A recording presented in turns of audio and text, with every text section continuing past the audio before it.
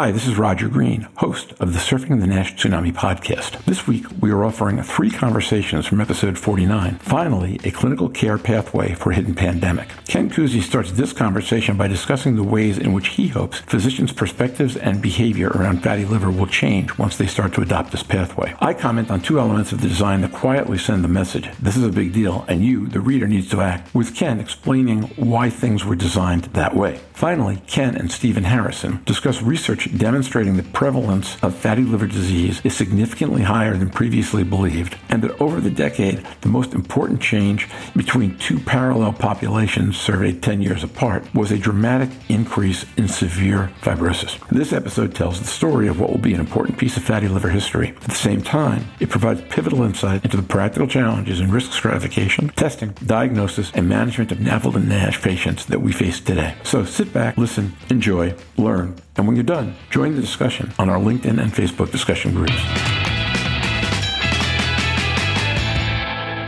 Ken Cusi. As simple as it is, it did take a lot of back and forth because there's a lot of opinions on everything, in medicine. So we boiled it down to a clear message. We thought about what about a cutoff age for diabetes? What about which risk factors? So I just hope that this will now help different societies really ask for people with type 2 diabetes to be screened with this low-end tool and move forward. But again, there's even a lot of inaction with steatosis and elevated liver enzymes. The ADA since 2019 selected that group, but very few endocrinologists do anything about it. So the second thing why I'm excited about this is because I think that once they discover their first patient with cirrhosis by doing this systematically, it'll be an eye-opener. It's like when we began screening for osteoporosis because we began using a bone densitometer in our older patients with risk factors. Oh, wow, men get osteoporosis too. Steroids do cause osteoporosis. So it is this kind of thing. Once you diagnose one, it creates this positive reinforcement. And we are fully aware with Steve and everybody, this is just a first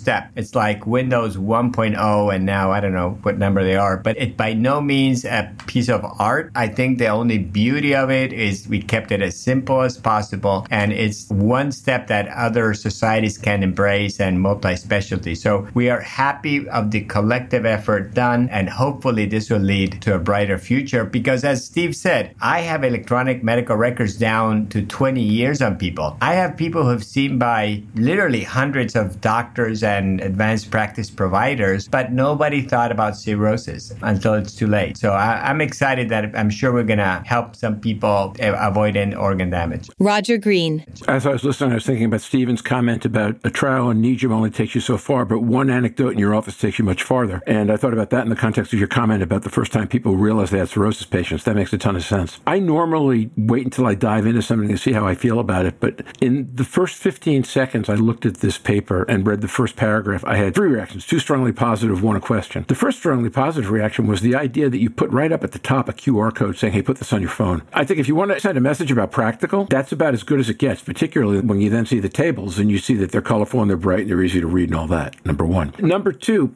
a simple declarative statement at the beginning that says it's affecting approximately 37% of U.S. adults as compared to, say, 25 to 37% because there are different studies with different numbers. I thought also, in terms of making this not merely an academic effort, but something that had a goal was powerful. And then B, that's really a smack you in the face number. Well, those are real recent numbers, of course, but these studies have been done in the last year. Steve has done the most sophisticated screening study, and he'll probably tell you about that. We did a very down-to-earth study where we just wanted to ask the basic question that was missing. And if people with diabetes that go to a clinic for their regular follow-up, how often do they have fat in the liver that is defined as steatosis, and how often do they have fibrosis? And it's astonishing. It's 70% of people. I mean, again, if you had heard the word fatty liver or told you had fatty liver, you were excluded from the study. So these were people who had no idea, neither them nor their doctors. And the most astonishing thing is about 21% had fibrosis and 15% had what we define as moderate to advanced or cirrhosis. So 1 out of 6. I mean, and when I give a talk, I ask, dear friends, depends. In the last 10 patients, how many people do you diagnose with advanced liver disease? And of course, they look at each other and nobody's done that. So this just published this year by a group of researchers here at the University of Florida. And again, but this is the same data from N. Haynes that was published by Dr. Ciardulo and Dr. Persegin. And Steve has done the most elegant studies on prevalence. So I think that this is actionable work that we have to move forward with. I have one more comment, and I'm going to let it go to everybody else, which is, I then read the second sentence of the paper, which begins, NAFLD is most often managed in primary care or endocrine clinics. And my reaction was to think, and you're smiling, so you might know where I'm going here, Ken, is to think that patients with NAFLD are managed in those settings. But from everything I know, and certainly from what you're saying today, the NAFLD isn't what gets managed, right? Well, my hope is that it will. And again, I chose those colors. Green, meaning low risk, you can go. Yellow, let's stop a little bit and think about things. And red, you're in trouble. So straight to the hepatologist. So those colors were not by chance. And I have to say that we are, but not doing a very good job, because first, if you have diabetes, there are diabetes medications that have specifically shown benefit in NASH. But again, we don't have any FDA-approved drugs. So I think that to some extent, increasing the awareness that if you, instead of choosing insulin or choosing a sulfonylurea or a drug that doesn't do anything for your liver or to prevent NASH, you could use drugs that, at least in studies between 1.5 to 3 years, have shown to halt the progression of fibrosis and reverse that inflammation,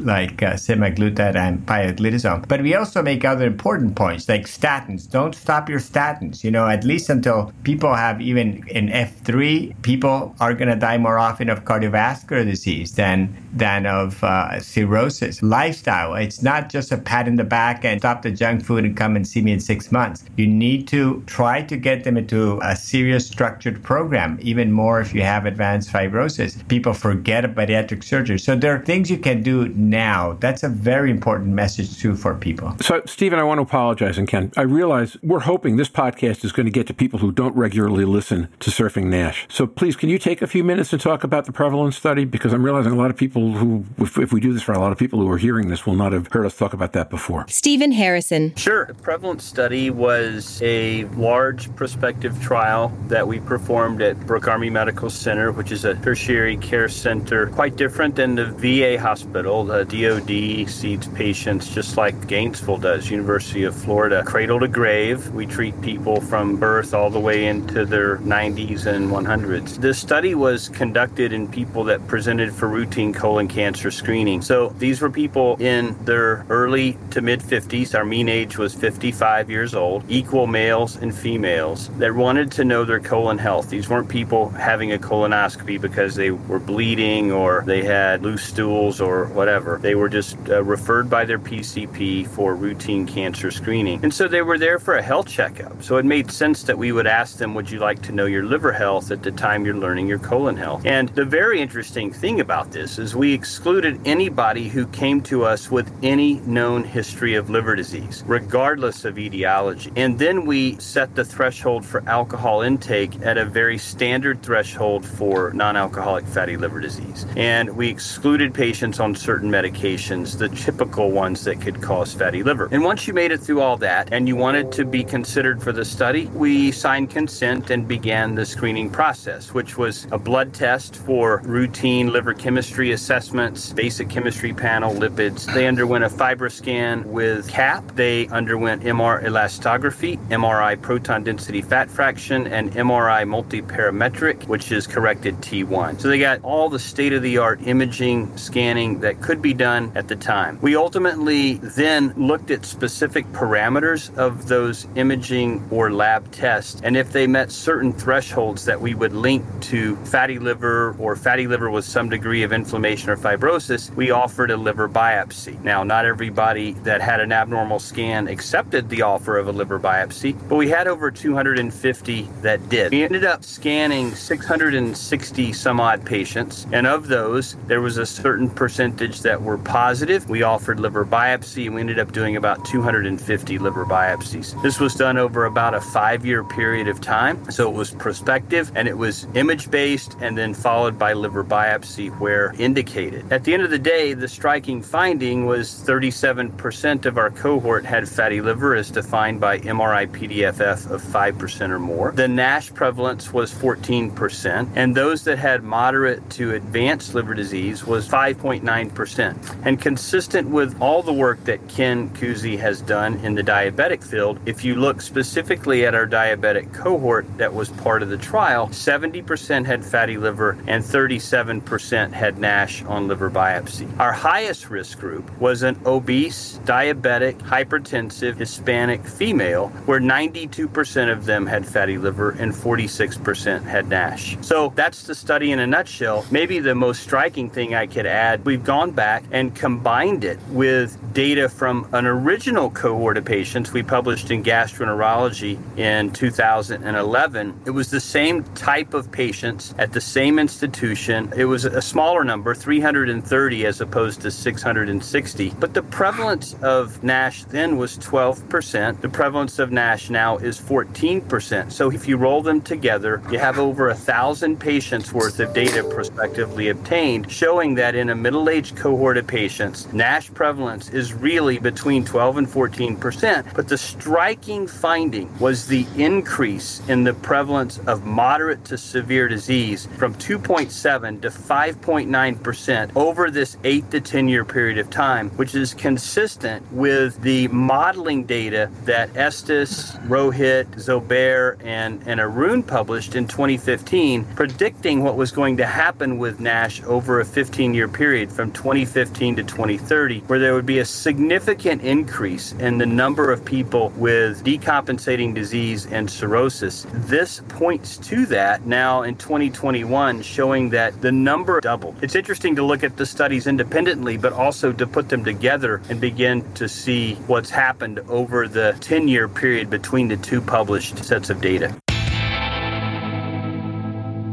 And now, back to Roger.